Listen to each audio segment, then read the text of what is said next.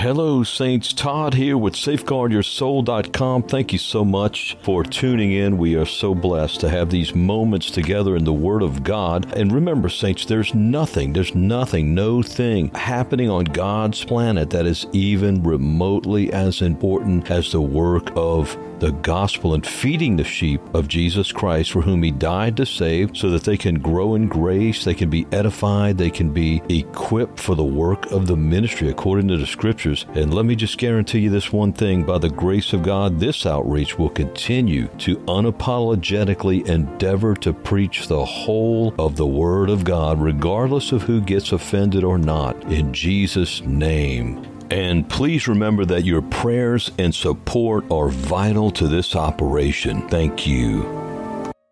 In Exodus chapter 17, we read about the smitten rock. Verse 6, "Behold, I will stand before thee there upon the rock of Horeb," Horeb meaning desolation, "and thou shalt smite the rock, and there shall come water out of it, that the people may drink. And Moses did so in the sight of the elders of Israel. And he called the name of the place Massah and Meribah, because of the chiding of the children of Israel, and because they tempted the Lord, saying, Is the Lord among us or not?" Exodus chapter 17, verse 6 and 7. F.B. Meyer, concerning this smiting of the rock, says, "From the smitten rock flowed the water for the thirsty hosts. So the rock of ages was smitten," that's Jesus Christ, "and from his riven side has flowed out blood and water for the sin and thirst of the world. He that eateth his flesh and drinketh his blood," spiritually that is, "hath eternal life. Such refreshment is in preparation for warfare." And then comes Amalek. So this precedes the story of how Amalek, which represents the flesh, fought against Israel in Rephidim. And Moses, verse 9, said unto Joshua, "Choose us out men, and go out, fight with Amalek, for tomorrow I will stand on the top of the hill with the rod of God in mine hand." So Joshua did as Moses had said unto him, and fought with Amalek. And Moses, Aaron, and Hur went up to the top of the hill. And it came to pass, when Moses held up his hand, that Israel prevailed. And when he let down his hand, Amalek, or the flesh, as is typified here, prevailed. So as long as Moses' hand was held up, that's posture of worship that's very significant in our lives. But we'll develop that here in just a minute. Verse 12, "For Moses' hands were heavy, and they took a stone and put it under him, and he sat thereon. And Aaron and Hur stayed up his hands, the one on the one side and the other on the other side. And his hands were steady until the going down of the sun. And Joshua discomfited or defeated Amalek and his people with the edge of the sword." What a blessing. You know, as long as we are in the posture of worship, as we are seeking the face of the Lord, there's going to be victory. It's only when we let our hands fall down, or we let our worship, our glorifying, our magnifying, our seeking continually the face of the Lord, that defeat comes. See, defeat cannot come as long as we are seeking the face of God. Moses stood upon the rock of Horeb, which means desolation. Or was it the Lord who stood on the rock of Horeb? So Moses stood upon the rock. The people, if you read previous in this chapter, Exodus 17, had chided Moses, if you will. They thirsted for water, and the people murmured, verse 3, against Moses and said, "Wherefore," or "Why is this that thou hast brought us up out of Egypt to kill us and our children and our cattle with thirst?" You know, many times when we know God has spoken to us and is leading us from point A to point B, in between there comes affliction. You know, I was reminded this morning in my own prayer time of how the Lord says that we must through much tribulation enter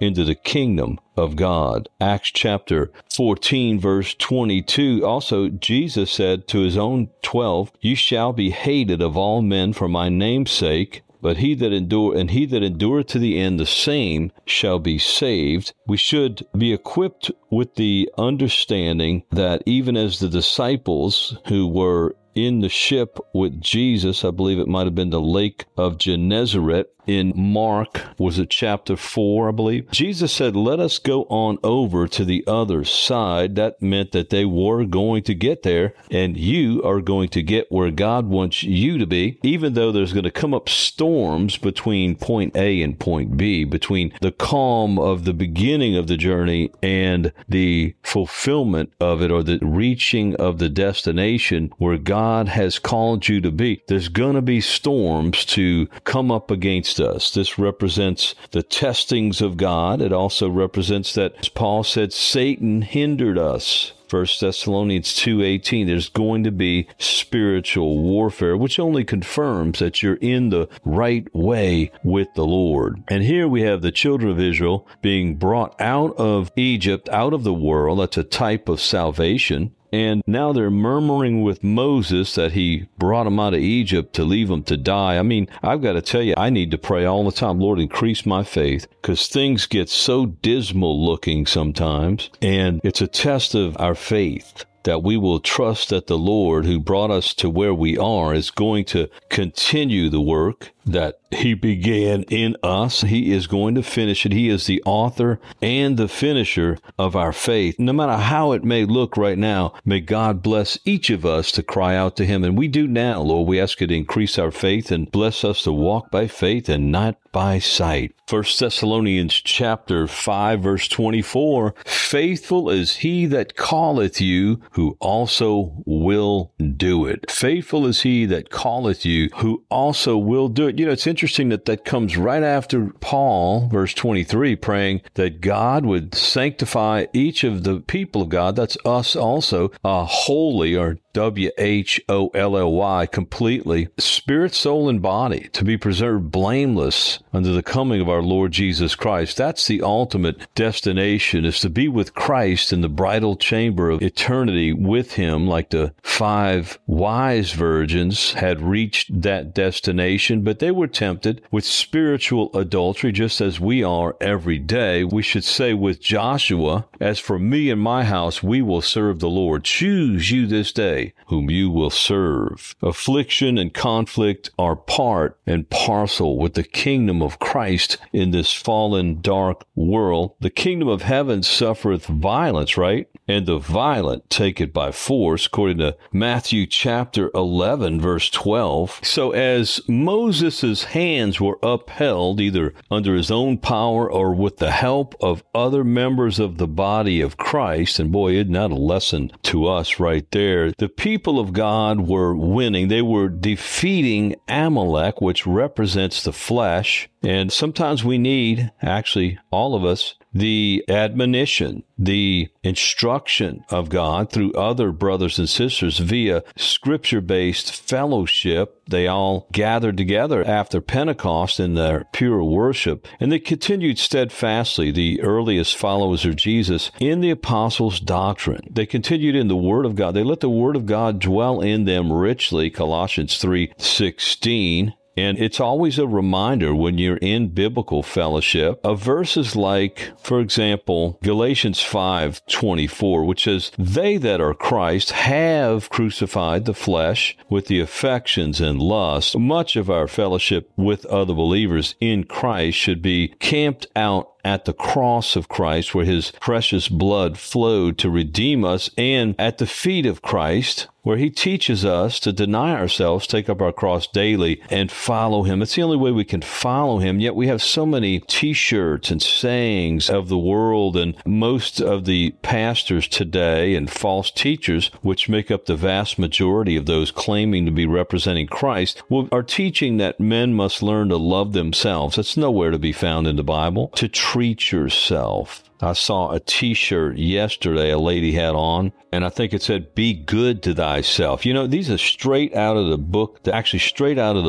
the Satanic Bible, the book of Satan. These are all Luciferian, self-serving type quotes, which are there to poison and indoctrinate your mind, diametrically opposed to that which Christ teaches. Christ teaches that we must be liquidated, we must be poured out, we must be crucified with him. As Paul says, we are crucified. I am, he said, and he took the ownership thereof, and that's an example and something you and I must do. We must say, I am, I am crucified with Christ. Nevertheless, I live, yet not I, but Christ that liveth in me, and the life which I now live in the flesh, I live by the faith of the Son of God, who loved me and gave himself for me. So all of this is a type of and figurative of the salvation we have in Christ. Here in Exodus 17, we see where the people were washed and refreshed when the rock was smitten. That represents Christ being smitten on the cross that we might be saved. And also perhaps the washing of regeneration and renewing of the Holy Ghost. That would represent what happens, the miracle of God, the born-again miracle at the moment of salvation. And yet then we're confronted with Amalek, or the flesh, which must be crucified daily. Didn't Paul say, I keep, notice it's a continual tense, I keep under my body, lest by any means after I've preached to others, he was saved and preaching to others, I myself should be cast away in the end. 1 Corinthians 9:27. The flesh, or Amalek, cannot be cast out. No, it must be crucified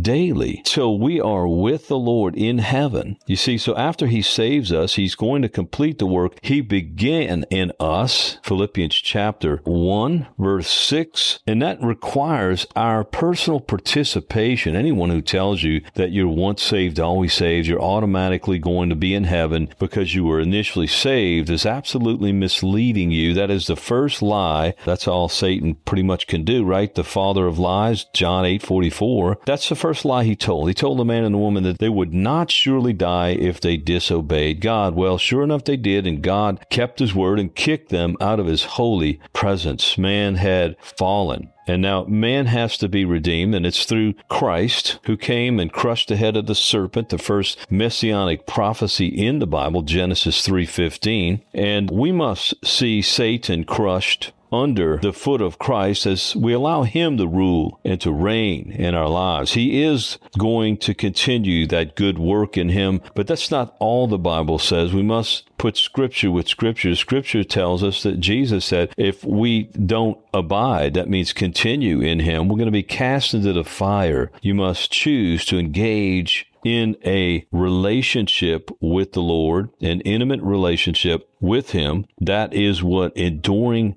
to the end means, and it must be on his terms. Isaiah chapter 64, verse 7 speaks of who is it that will stir up himself to seek the Lord. Jeremiah 30, verse 21, I will cause him to draw near, and he shall approach unto me. For who is this that engaged his heart to approach unto me, saith the Lord? Who is it that will engage his heart to approach unto the Lord? Philippians 1, verse 6, being confident of this very thing, that he which hath begun a good work in you will perform it until the day of Jesus Christ. The next chapter, Philippians chapter 2, verse 12 and 13, wherefore, my beloved, as ye have always obeyed, not as in my presence only, but now much more in my absence, work out, not for, but work out, walk it out. You've been born again. You're Christ. You're a new creature in Christ. Work out your own salvation with fear and trembling. And notice in verse 13, what's going to happen as you work out, you walk with the Lord, you abide in the Lord. What's going to happen? For it is God, verse 13, which worketh in you both the will and the do of his good pleasure. That's Philippians 2, verse 12 and 13. Also, I believe it's Psalm 138 8, the Lord will perfect that which concerneth thee. Aren't you glad that the Lord is continuing to work in us? The Bible uses the illustration that we are the clay and He is the potter. Jeremiah 18:6, etc. Hebrews 6, verse 11 and 12, for it says, and we desire that every one of you do show the same diligence to the full assurance of hope unto the end. See, that's a phrase that we see throughout the New Testament. Unto the end. We're king's kids, but we're not home yet. Verse 12, Hebrews 6, that ye be not slothful, do not be lazy, do not be anything other than diligent, that you be not slothful, but followers of them who through faith and patience inherit the promises. See, it's one thing to be washed, refreshed, born again, regenerated, made alive in Christ, and it's another thing to continue. Jesus said, in your patience possess ye your souls. So we're followers of them who through faith and patience inherit the promises. We are looking unto Jesus, the author and the finisher of our faith. Our faith is not finished yet. We must endure to the end to be saved. Hebrews chapter 12, verse 1 and 2. Wherefore, seeing we also are compassed about with so great a cloud of witnesses, let us lay aside every weight and the sin which doth so easily beset us, and let us run with patience the race that is set before us, looking unto Jesus, the author and finisher of our faith, who for the joy that was set before him endured the cross, despising the shame, and is set down at the right hand of the throne of God. Hebrews 12, 1 and 2. 1 Chronicles 16:11, seek the Lord and His strength, seek His face continually. You see, our walk with God is not a one-time event that's a one and done. No, that's the beginning and the entrance as He brings us into His kingdom of a lifetime on this earth, as long as we're here, of having an abiding relationship with Christ, John chapter 15. And that's why God made us, John 17:3. This is life eternal. This is the whole reason for eternal life, that they might know thee, the only true God, and Jesus Christ, whom thou hast sent. See, that's our goal, if you will. That's our aim, is to cry out for God to make us more and more one with Him, that we would be blessed to walk with Him in an abiding relationship that bears the fruit that glorifies Him. John 15 and also John 16. And thank God for the Holy Spirit of God in us, as we are the temples of the Holy Spirit, enabling us to do every and anything God has commanded us to do by His grace and by the power of the Spirit of God. Hallelujah. And one of the things He's commanded us to do is to overcome Amalek, or to crucify the flesh. Amalek represents the flesh and all of its evil, iniquitous bents, if you will. So let's read a little bit more about this. This is all coming out of our central text, Exodus 17. Donald Stamps, he's the author of the notes, if you will, in the Life in the Spirit Study Bible. He writes this: Moses held up his hand. By holding up his hands to the Lord, Moses reveals his dependence on God and his faith in Him. Number one, Israel's strength and victory lay only in a continuous drawing near to God in prayer, faith, and obedience. When the prayer of Moses ceased, the flow of divine power to His people ceased. And number two, this divine principle continues to operate under the new covenant. If we fail to call upon God daily in prayer, then the divine life, protection, blessing, and grace will begin to cease flowing toward us.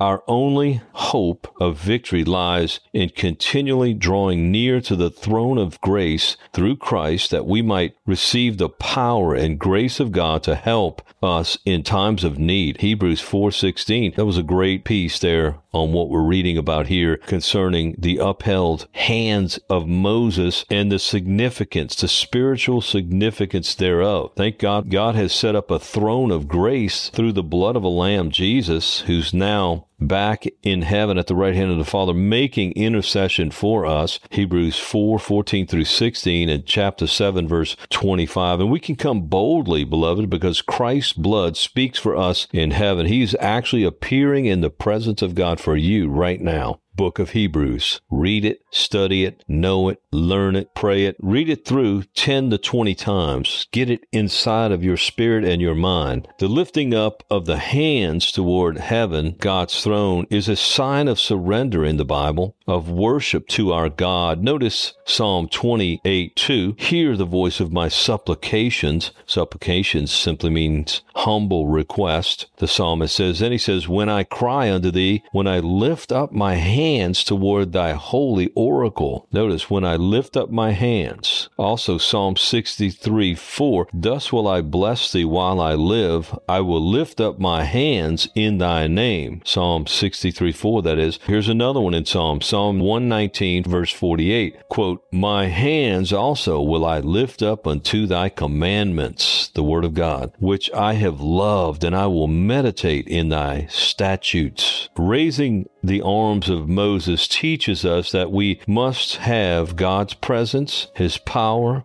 and his people to walk in the victory. Notice that when Moses grew weary, that, Aaron and Hur went up and they were with Moses and they held up his hands. And that as long as they held up his hands, as long as his hands were up, either by himself lifting them up or having the assistance of other members of Christ's body, in this case, Aaron and Hur, then Moses and the people of Israel prospered in victory in the battle. But Amalek, or the flesh, prevailed as long as the worship wasn't ongoing toward heaven. I love Galatians 6, verse 9, which exhorts us to persevere. Be not weary in well-doing, for in due season we shall reap if we faint not. If we faint not. I don't know why this isn't taught all the time. People are tickling ears from their pulpits. It's a sad day, but we are responsible, you and I, to read and to live by the whole counsel of God's word. You know, recently people are getting saved continually, and what we're seeing and have conferred about with great joy is we're seeing people come into the kingdom of God, and nobody in our midst is telling them, go find a good church. Are there any good churches? I ask that rhetorically. There's not many good churches. Most of them are completely apostate. They're not teaching and don't care to teach or endeavor to teach the whole counsel of God's word, including that you must endure to the end to be saved. See, getting washed by the rock, the water flowing from the rock, is the beginning of our salvation, not the end. Amalek shows up right after that. After you get saved, the flesh is in your way. And I'm getting phone calls all the time about people saying, hey, you know, people that just got saved, they're choosing to go on a fast, a 3-day fast right after being saved, and talking about how they can no longer do the things they once did because they're new creatures in Christ, and it doesn't agree with the Holy Spirit who is in them, as they are now the temple of the Holy Spirit. David, when he cried out in repentance for his gross sin in Psalm 51, said, take not thy Holy Spirit from me. It's possible. And that's what happened with the 5 foolish virgins. They did not remain in fellowship with the great bridegroom that represents Jesus, and therefore they fell away and were shut out of the eternal kingdom of God. You can fall from grace. We read that throughout the New Testament and the Old. The whole book of Jude's pretty much dedicated to giving examples of those who throughout history have fallen away from the Lord. And he warns us in verse 4 of his 1-chapter book, Jude, to beware and of those ungodly men, earnestly contend against those ungodly men who are turning the grace of our God into lasciviousness, or a license for sin. That's why they don't teach that you must endure to the end to be saved. Jesus said that twice in Matthew 10:22 and 24:13. He's specifically speaking of these final days in which we live in chapter 24, and he says that the love of many is going to wax cold because iniquity is going to abound, but yet only those who endure to the end are going to be saved. Jesus taught in Luke 8:13 that there will be those who would believe for a while. Jesus said they would believe. That means they got saved, because Jesus elsewhere said, he that believeth has everlasting life. John 6:47. So in Luke 8:13, Jesus says there would be those who would believe for a while, and in a time of temptation, you see, because iniquity abounds in all around them, the voice of the devil, they no longer deny themselves, take up the cross and follow him. Anyway, so he said they would believe for a while, and in time of temptation, they would fall away. Now, how is it that you can't fall away from the Lord after being saved when Jesus himself said that you can fall away? He invented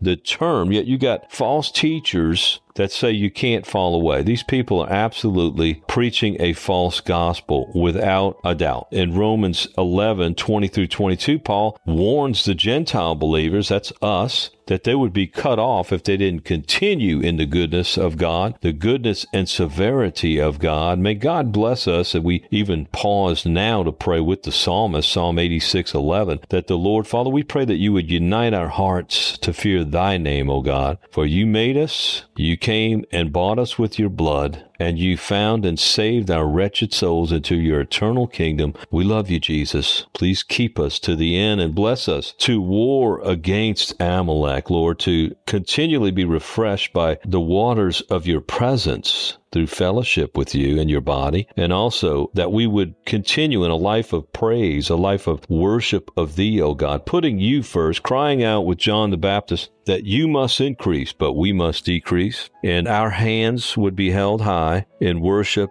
toward you, toward your throne of grace, as we're heading there to be with you for all eternity. We love you, Jesus. So Amalek represents the flesh. It represents the flesh. And again, it cannot be cast out. It's not a one-time deal. It's a lifelong test. The kingdom of heaven suffereth violence, and the violent take it by force. No one is going to accidentally take the kingdom by force. They're going to do it out of deliberate, diligent effort, choosing to put God first, looking unto Jesus. And that is a fight. That is fight the good fight of faith. What is that fight? It's a fight to keep your eyes on Jesus. And therefore you must deny yourself, take up your cross, and follow Christ. The flesh must be crucified out of your way. It must be reduced. It must be weakened. Jesus said, when you fast, and the Bible teaches fasting and prayer. That is the cross. That's a matter of saying, Lord, I'm fed up with the flesh, the sin and the dismal, evil, dark results that it brings, the shame, the guilt, and everything else. Because the wages of sin is death. So, Father, I want you, Lord Jesus, to reign in my life. You must increase, but I must decrease, Lord. And so you push away the plate. You say, I'm going to drink water for the next day, or whatever you decide. But there has to be an aggressive plan of obedience to obey God. God commanded you to fast and pray. And this is in the Old and the New Testament. If you go on Safeguard Your Soul and look at the category called fasting and prayer, you're going to find a wealth of biblical truth and encouragement for you in that way, and it will bless you. I tell you, my best days are the fasting days. It just, you stop to realize how much energy and time goes into feeding your flesh every day. It's such a day of peace. Also, physically, your heart is getting a rest because it's not having to pump blood constantly to your stomach to digest your food. That's a side benefit. And so Amalek represents, again, the flesh. And the flesh must be crucified. And the way it's crucified is by worshiping God relentlessly. Seek the Lord and his strength. Seek his face continually. And the flesh will be defeated by the power of Christ, the Savior, raising you up. You are dead and your life is hid with Christ in God. And when you're obeying Christ by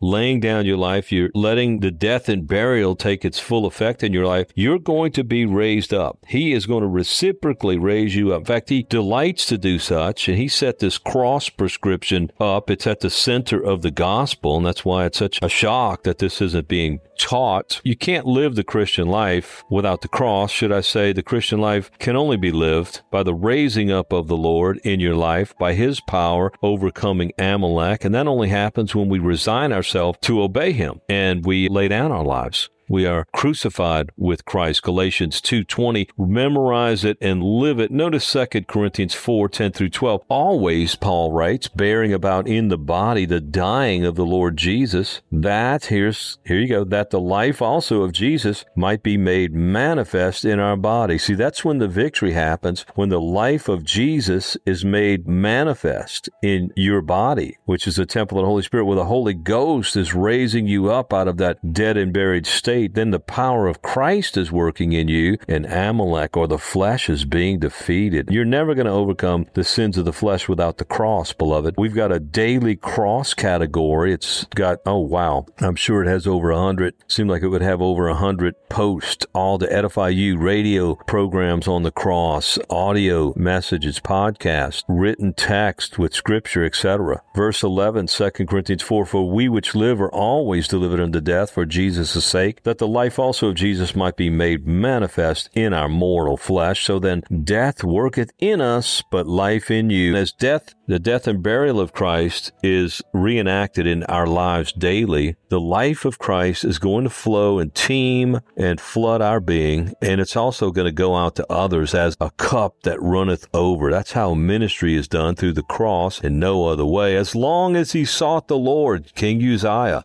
God made him to prosper. And the same thing is for us, beloved. As long as we seek the Lord, God is going to cause us to prosper. As soon as we stop seeking the Lord, it's like the hands of Moses dropping down. The flesh is going to gain the victory, and it's not going to take any time for that to happen, hardly. We all know that by experience, and now we also are learning that by the Word of God. We must say with the writer of Scripture that we must seek the Lord in his strength and seek his face continually. 1 Chronicles 16:11. So F.B. Meyer of this chapter 17 of Exodus, as we close here, he writes, "From the smitten rock flowed the water." I'm going to read this again. I read it earlier. I want you to hear this again. We learn by repetition and association. You know, it's funny, recently I was thinking about how I've said the same thing to different ones of my friends during great rich fellowship. And I noticed this week that I shared something with a brother, and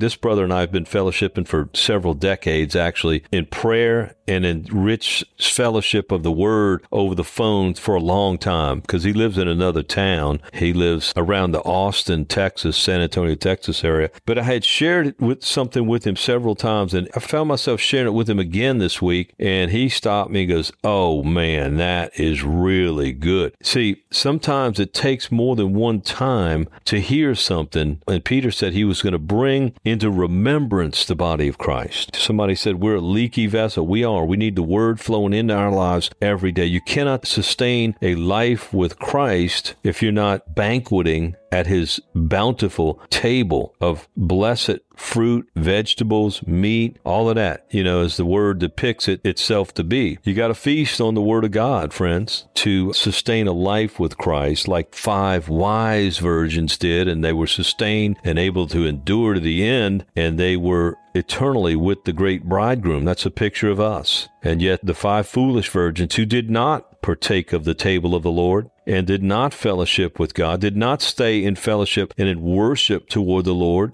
with hands and heart toward heaven, and therefore fell away. It's a choice, and it's a privilege to eat at the table of the Lord. Notice F.B. Meyer, again, let me read this. "From the smitten rock flowed the water for the thirsty hosts. So the rock of ages was smitten," that's Jesus, "and from his riven side has flowed out blood and water. For the sin and the thirst of the world, he that eateth his flesh and drinketh his blood," spiritually, that means partake with him, "has eternal life." That's John 6. He continues, he says, "Such refreshment is in preparation for warfare. Then came Amalek." When our physical needs are satisfied, there is always the fear of Amalek, who in the typology of Scripture stands for the flesh. Between this wilderness tribe and Israel, the conflict was long and bitter. "The old Adam," said Martin Luther, "is too strong for the young Melanchthon, but let the Lord fight for you. Lift up your hands with open palms to him. He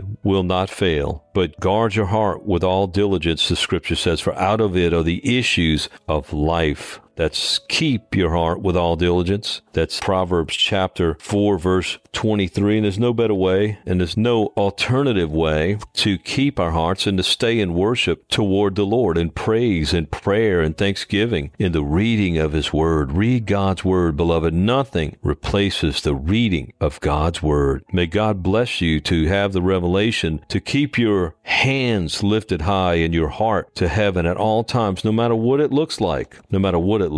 So, as our text reveals, Moses stood upon the rock in Horeb, Horeb means desolation. After the fall of man and to sin and alienated from the life of God, desolation reigned after the fall of man, because sin separated us from God. When Jesus, our rock, was smitten, cleansing and refreshing, that represents the blood of Jesus and the Holy Spirit, flowed forth from God's throne of grace, as we read about in Hebrews chapter 4. Aaron and Hur upheld Moses. They helped Moses to keep his hands up high. We need the fellowship of the body of Christ for such. They did not, that is, Aaron and Hur, did not seek to replace him. This is a little bit of a side note, but it's very interesting that Aaron and Hur did not cease to replace Moses. They knew their calling. They knew his calling. We have the ministry of helps. We also have those that God has called out to serve him full-time on post as his watchmen, his pastoral helpers, to watch for the souls, to pray for the souls of the saints, and to feed them the pure word of God, Hebrews 13:7 and 17. So Aaron and Hur did not cease to replace Moses, if you'll notice, in order to elevate themselves. Well, he's grown weak. Let's get rid of him. You see that insurrection spirit often among the professing church. So this meant that there were at least 3 people in agreement with the Lord, and the victory was won. Remember, Jesus said, where 2 or more are gathered, right? There I am in the midst. Matthew chapter 18, verse 18 and 19. Verily I say unto you, whatsoever you shall bind on earth shall be bound in heaven, and whatsoever you shall loose on earth shall be loosed in heaven. And